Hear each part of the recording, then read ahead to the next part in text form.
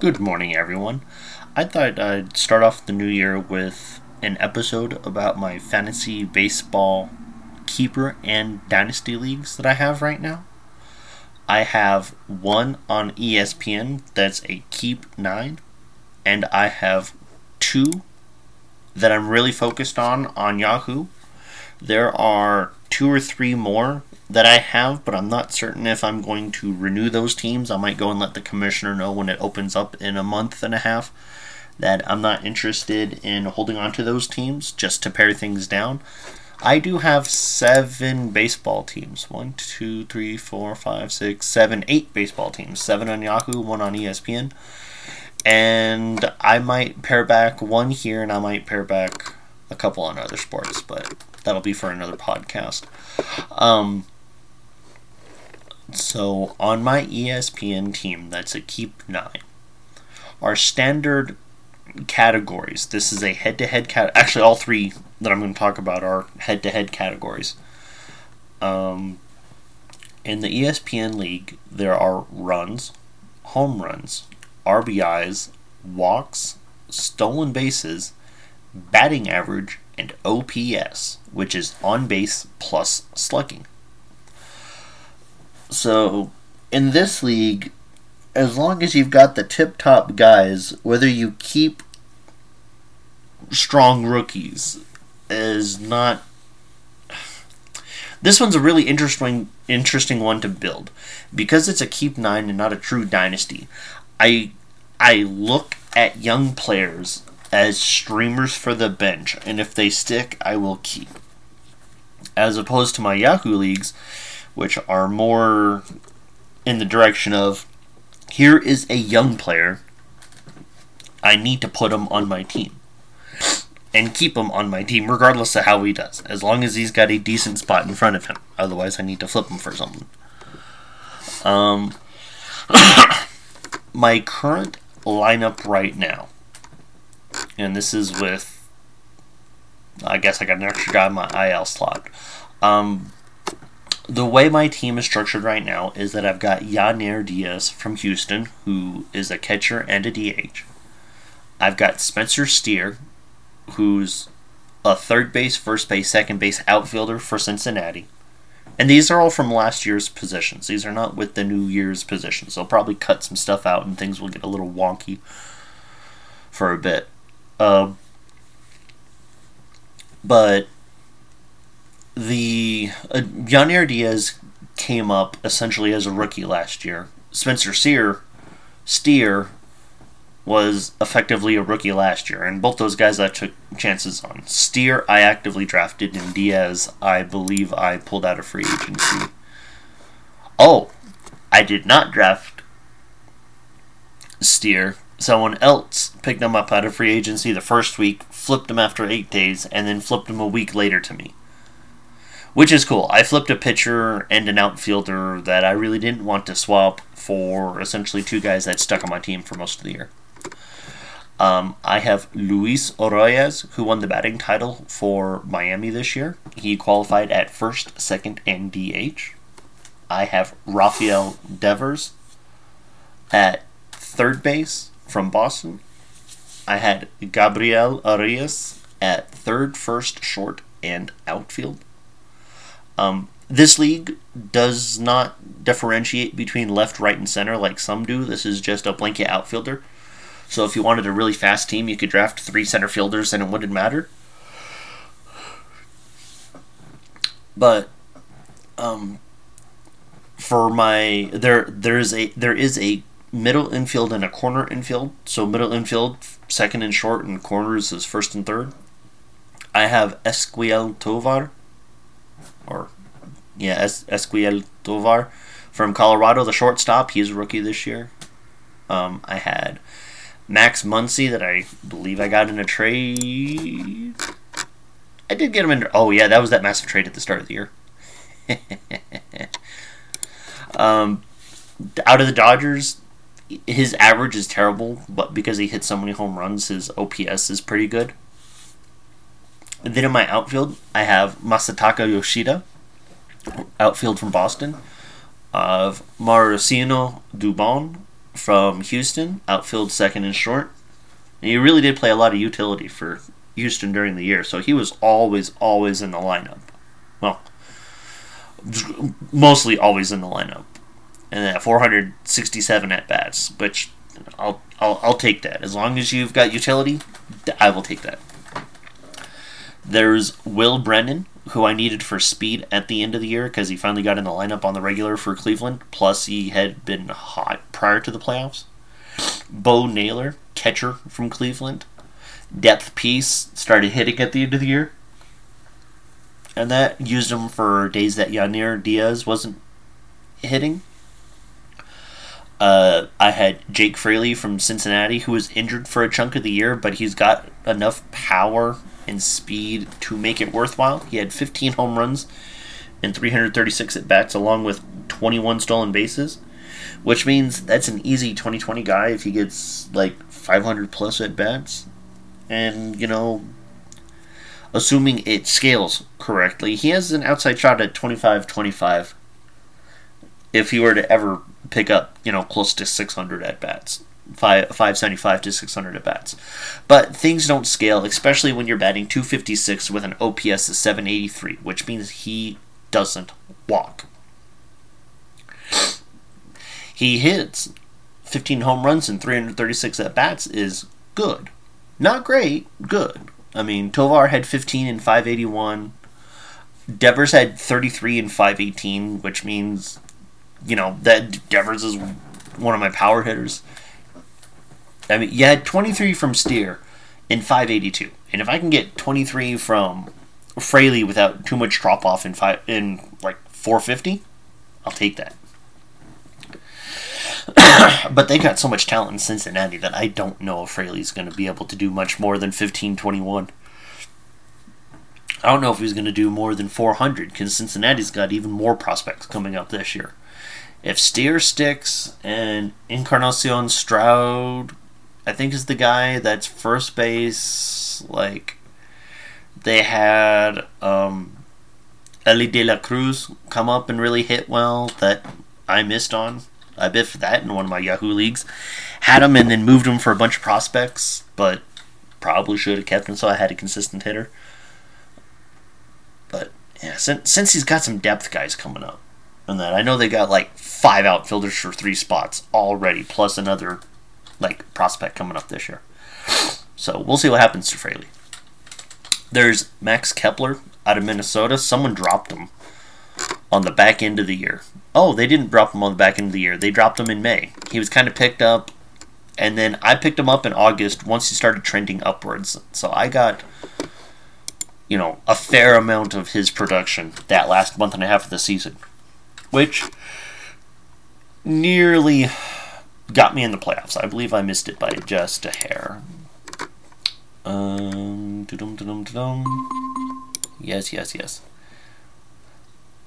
No, I missed the playoffs by a game and a half. I finished at 126, 121, and 17, and the guy ahead of me at 129, 121, and 14, which means I am 3 win ties behind him, 6 percentage points in the standings. Yeah, that's essentially a game and a half that I missed, but whatever. After Kepler, I have Josh Rojas, who played third and second for Seattle. He had played for Arizona for a time and then got traded and then started to hit. The reason why he was traded from Arizona was because he couldn't hit past the Mendoza line. So for him to finish in 314 at-bats with a 245, pretty good. But I needed him for second base eligibility. For second and third, I needed him for depth. And I can survive a 245, but not when your OPS is 641. Then I had Charlie Blackmon, because he always has good OPS. He always has a tendency to walk up there in course, but his days are done. I don't think I'm even going to try and roster him as a back end of the roster guy. I think next year is his last serviceable year in the majors if he doesn't retire. But I think he's got a big contract left on him, so I got to check on that. Then I've got Brandon Marsh, who was the prospect for Philly at one point, and then is turned into a so-so starter. 404 at-bats because he was injured for a chunk of the year. Finished 158, 1261. That's runs, home runs, RBIs. With 59 walks. And then 10 stolen bases. Which is good. I like a 10-10 guy. This guy is 15-15 with an outside shot at 20-20. If he stays healthy and is in the lineup regularly. Outside shot at 20-20, but a 15-15 is good enough. And you're batting 280, so I'd like your OPS to be higher than 834, but that's fine. I will take a 280 because it's not going to kill me like a 237.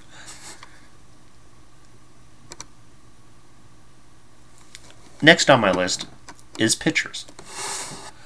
The pitching stats that we have on this league is wins, quality starts, strikeouts, ERA, walks, hits, innings pitched, whip, and saves and holds. So this league, instead of only valuing saves or only valuing holds, it values them both. This means your middle relievers that will come in for an inning or 2/3 of an inning will still have value. Your 8th inning setup guy has value in this league. So if you have a good strikeout guy that's not a closer, that's cool. You can still roster him in this league. In fact, I did that one year where I had the closer and the reliever, or the closer and the setup man for the same team. As for the actual pitchers on my team, I had Logan Webb from San Francisco, Garrett Cole from the Yankees, Jesus Luzardo from the Marlins. I had Eduardo Rodriguez from he's with Arizona now, but Eduardo Rodriguez was with Detroit last year, and I believe he was with Boston either the year before that or 2 years before that. I have Cal Quantrill.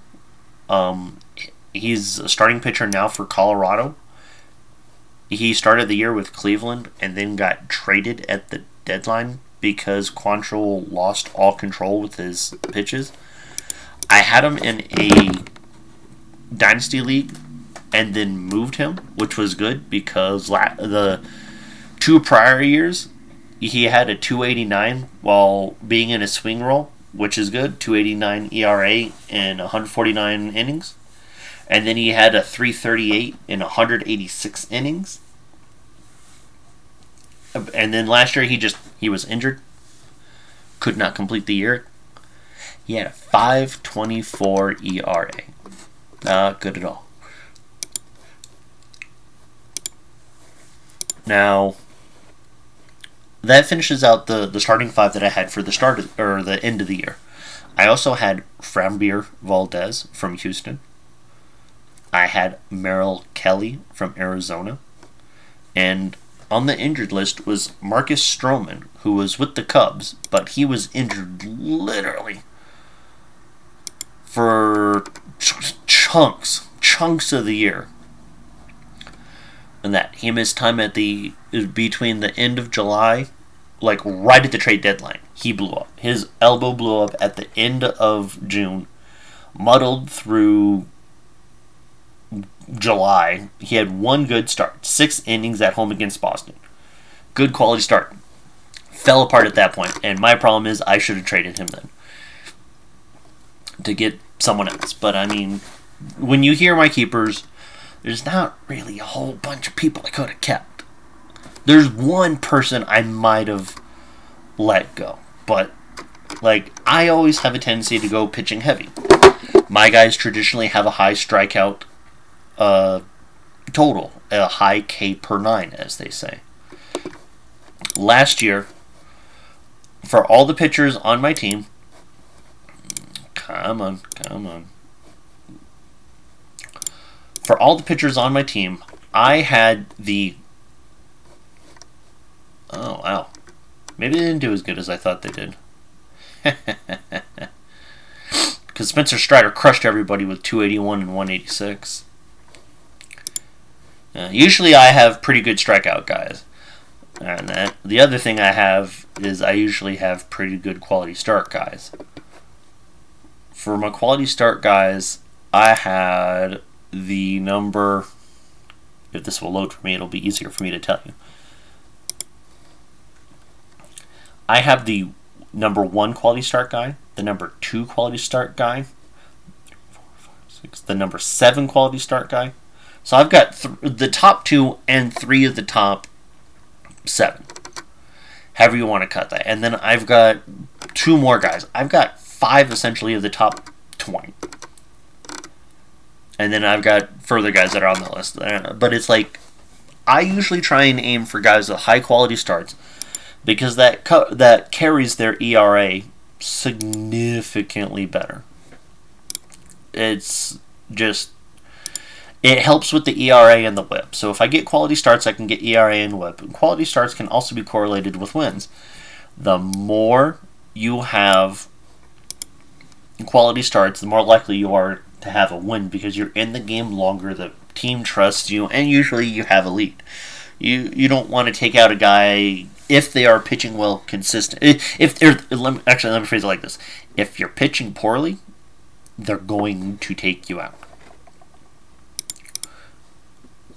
So usually a quality start is only given by pitchers that are pitching well enough, far enough into the game. But I try and go strikeout heavy, and I try and go quality start heavy. And I missed out on Spencer Strider last year. I saw him on the free agency list, and I'm like, nah, this guy can't hold it. And the day before I was going to go and do it, like, usually I'll look at my team and I'm like, okay, well, I can't fit him in here, I'll fit him in there. And the day before I was going to go and put him on my team, someone else had picked him up and has run with him for the last year and a half. But the keepers I'm going to have on my team are, I'm going to keep Yanair Diaz. His line was 51, 23, 60, and no stolen bases, which is fine. He's a catcher. He batted .282 with an .846 OPS. I like that out of a catcher. I like that out of a catcher that I believe is only 25 years old. Yes, he just turned 25 in September. That's cool. I like that. This guy is going to be either the starting catcher or the starting DH for this team for for a number of years. As for my next keeper, that is Spencer Steer. He batted 74, 23, 86, and 15 with a 271 and 820. This is fantastic. Spencer Steer, I believe, is 24, 25 years old as well. And that, I had people begging for him the back end of the year. He just turned 26 at the start of December. But I'll take that. This guy is a utility guy. He can literally bat everywhere. So his natural position is first, but he has like 2 to 3 people sitting at first already. There was Joey Votto and Encarnacion Stroud and one other guy. There's third base that he played at, but Eli de la Cruz came up, and Cruz came up as a shortstop, but he's going to be at third base because his speed is not good enough. He's got the arm for it. He doesn't have the speed and reaction time to make the shortstop reads and throws. So they're going to move him to third and just have him throw across the diamond. And then he plays second base and outfield. Second base was held by Jonathan India, who was their top prospect for a number of years. And then shortstop is...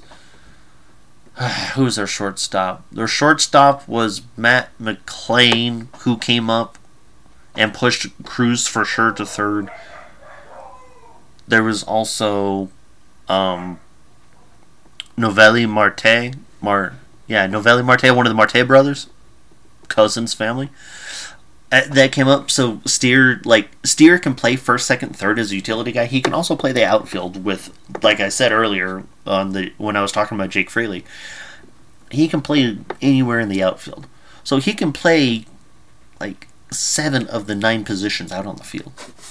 The only thing he hasn't done is catching, and I think that's only because they haven't tried him back there. He's not exceptionally athletic, which is why they didn't play him at short. But Steer can literally play anywhere on the diamond. My third keeper is Luis Oroyes. He's the guy that flirted with 400 last year, and then he got injured at the end of the year. Like he was out for 2 games, 4, 6, 8, 9, 10. 10 of the last 13 games. He was out because he was tired, he was gassed. He still hit 574. He made it to 574 at bats. And still hit 354, which is really good. Like I said, he won the batting title in the National League, and he was up at 400 for over half the year. So that's like, I've got to keep him. I need a batting average guy. And then plus he hit 10 home runs, which is cool, but is not going to happen again. He is really a guy, like, if I see him back at 75, 7, and maybe 50, 55 at best, I can see him replicating that. Like, his career average is 326. His career OBP is 379. But his career slugging is 427, which is still 40 points below what he did last year. So, this is a guy, he's not going to hit home runs. Like, 5 on average, 7 at best. He made 8 in 2022 and he had 10 this year. So, unless he suddenly unlocks some power, he's going to hit 27 here in April. And it's just, he's my average guy. He's the guy that's going to make up for the fact that my next keeper, Max Muncy, is only going to hit 212 during the year. Muncy is there as my super power guy. 482 at-bats, plays for the Dodgers, is a natural third baseman, came up as a second baseman, not that good at defense at this point in his career, so he's going to also DH for them. His hitting line is 95, 36, 126, and a single solitary stolen base. And he batted .212 with an 808 OPS. If you've got an 808 OPS with a .212 batting average, that means you're slugging, and that's what 36 home runs and 482 at-bats does. So Max Muncy is my keeper. Like, Muncy is going to hit in the middle of that lineup.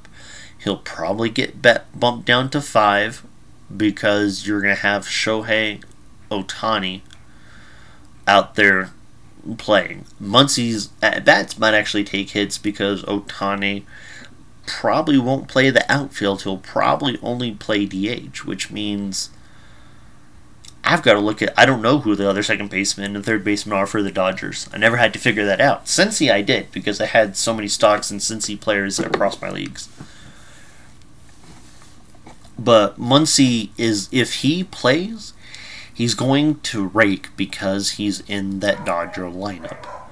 I figure best case scenario for him next year is, like, if he hits up in the lineup, 90, 28, and maybe 85.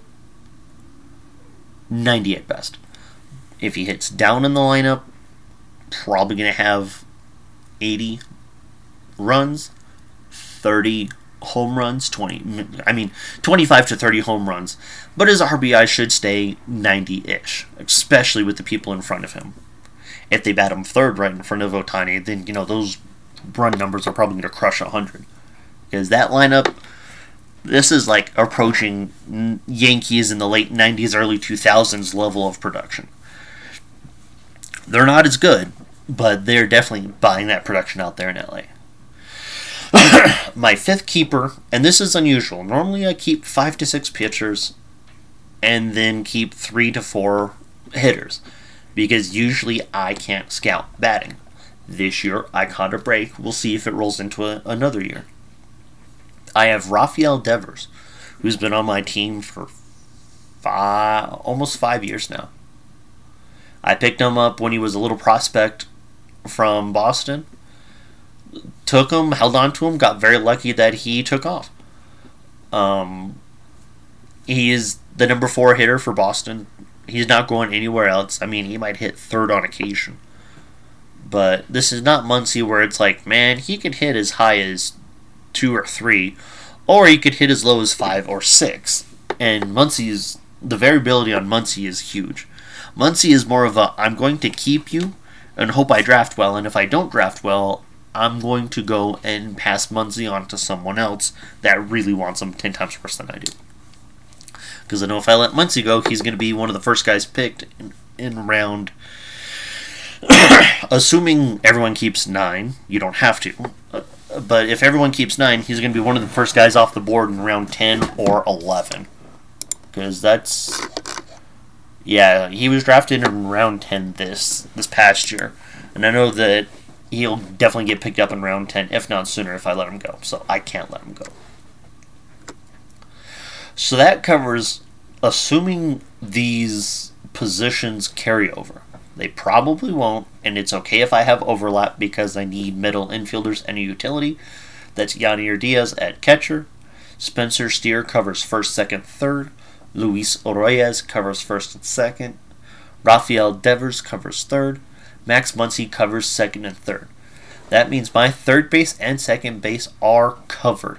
Period. My first base appears to be covered. Now on to my pitchers. The pitching is always fun for me because I can always... not always.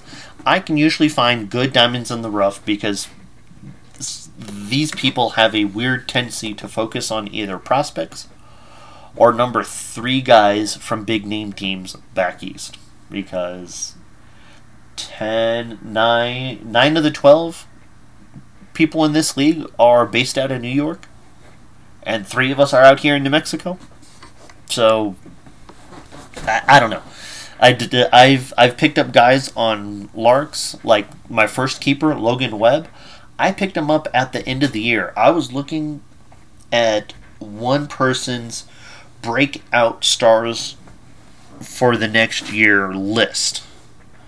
I was down on pitching, and my hitting was so-so. So I kept an extra hitter that year, and I picked up Logan Webb because they said this guy has a chance to be top of the line starter. And this was like the year before he was literally a nobody. He was like a young guy coming up, and he's like, okay, well, maybe he'll be like our number 3 pitcher, maybe number 4 pitcher, and he came up and he's just like, I'm going to be a number 1 pitcher. So he had 194 strikeouts in 216 innings. He had 24 quality starts. Like I said, he was the number 1 or 2 guy on there, depending on how you sort things. 3.25 ERA with a 1.07 WHIP. I love that. I can do both of both of those quality, top of the line guys. If their ERA is above 3.5, I need some other peripherals to make it worth my while. Like my number 2 keeper, my second pitcher keeper. This is not in a specific order, or this is not in my ranked order, this is just in an order. Jesus Luzardo from Miami.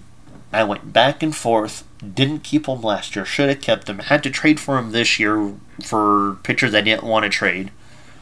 Which I kind of wish I had back right now, but I'm like, when you got to keep 9, you got to make choices. And did I make the wrong choice? Maybe. It was Zach Wheeler that I traded for this guy. But Jesus Luzardo was injured a lot early in his career. He could not stay healthy. He put in 178 innings, but had 208 strikeouts. That's well over 9 per inning, encroaching on 10. Or 9 per 9 rather than 10 per 9. He had 17 quality starts, which I will take. I like that out of a 3rd or 4th pitcher that I'm going to keep. 10 wins is alright. Miami was surprising. I expect about 10-ish wins from this guy year in, year out as a base.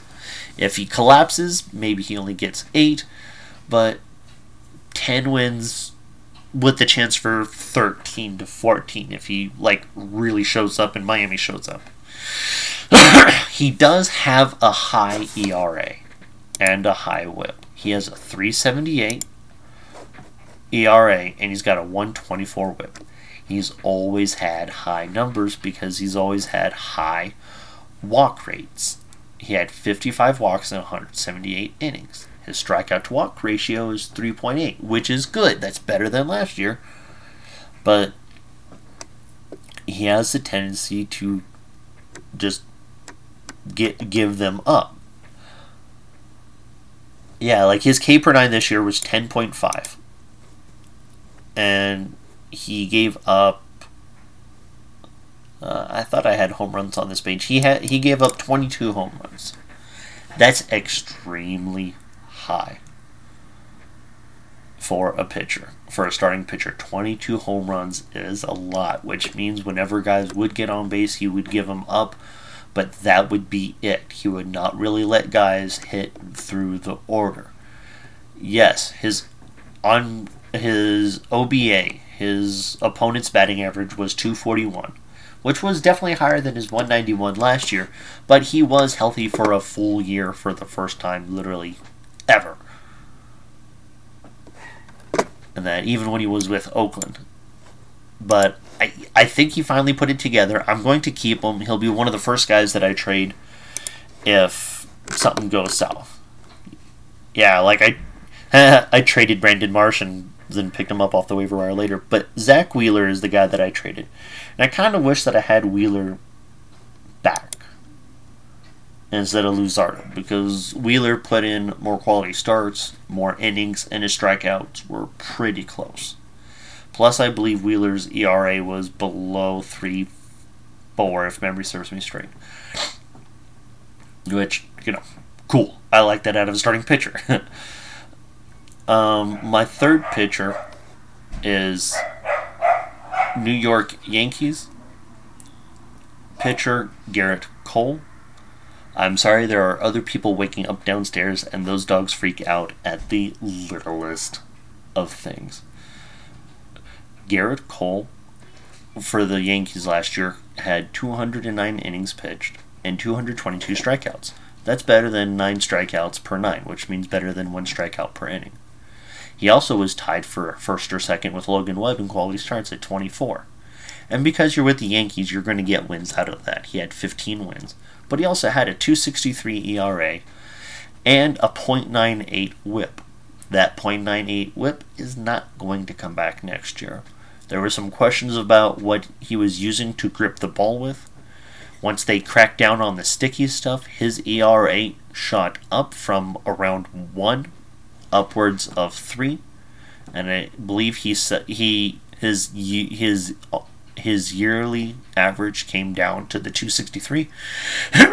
His whip was also fantastically small at below a .7, which, if your whip is below 1, you have fantastic control and or amazing defense to bail you out.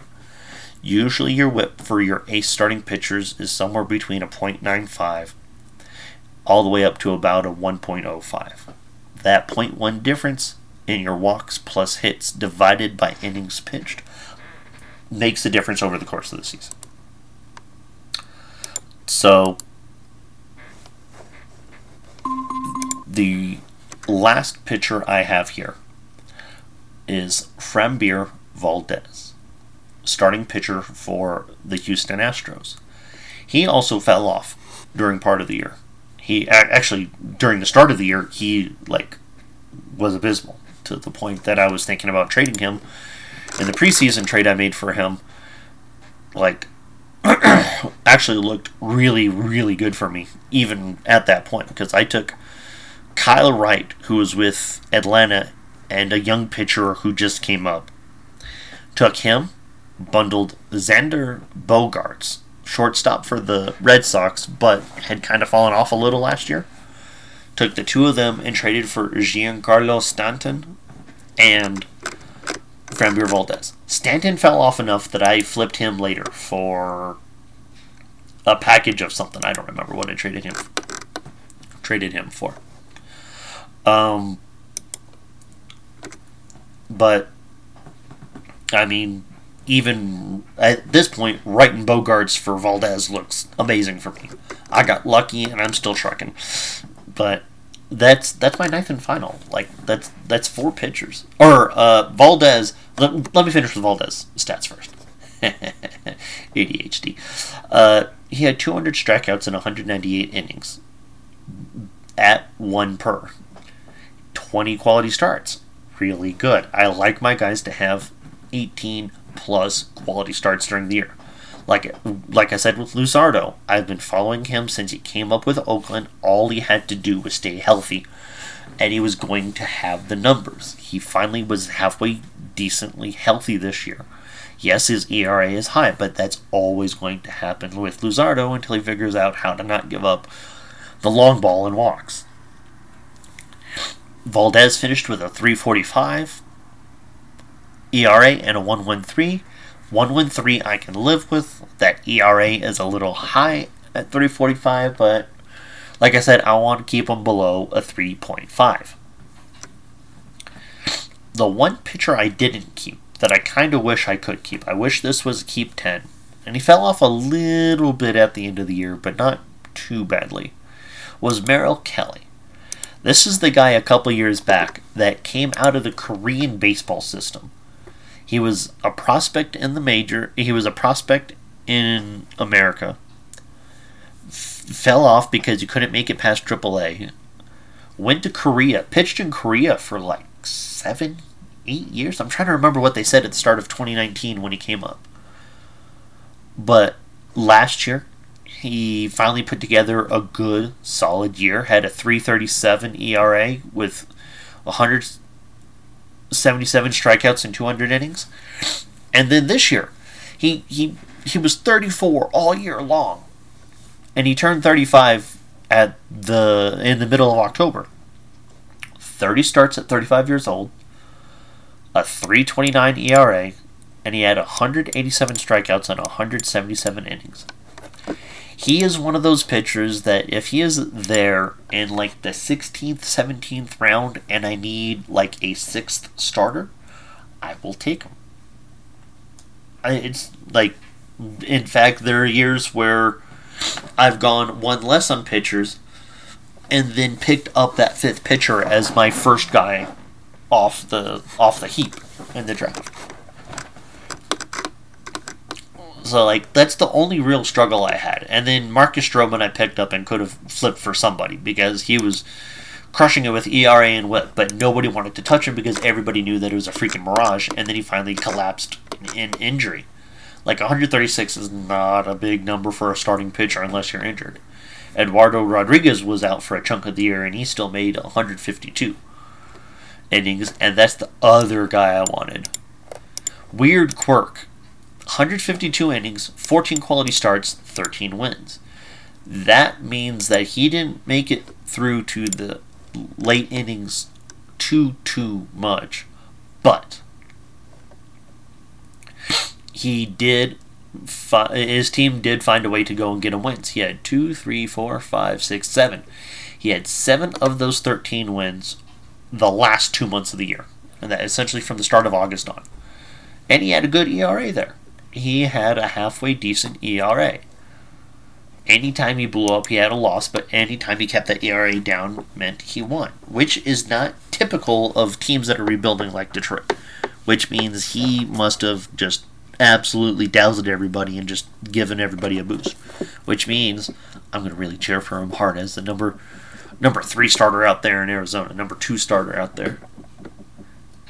Like I said with Merrill Kelly, he's like,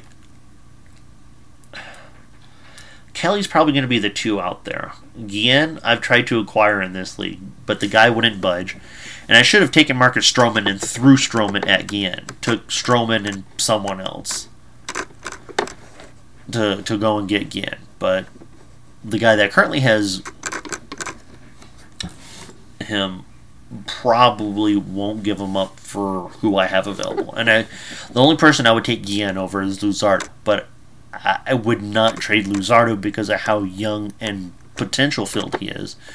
Unless by some miracle I knew that Arroyas wasn't going to replicate a season, and I'd somehow try and package Arroyas and Luzardo for Zach Guillen. Like, let's see who has him. That mother is not going to trade him. Polar Bear Express. Oh.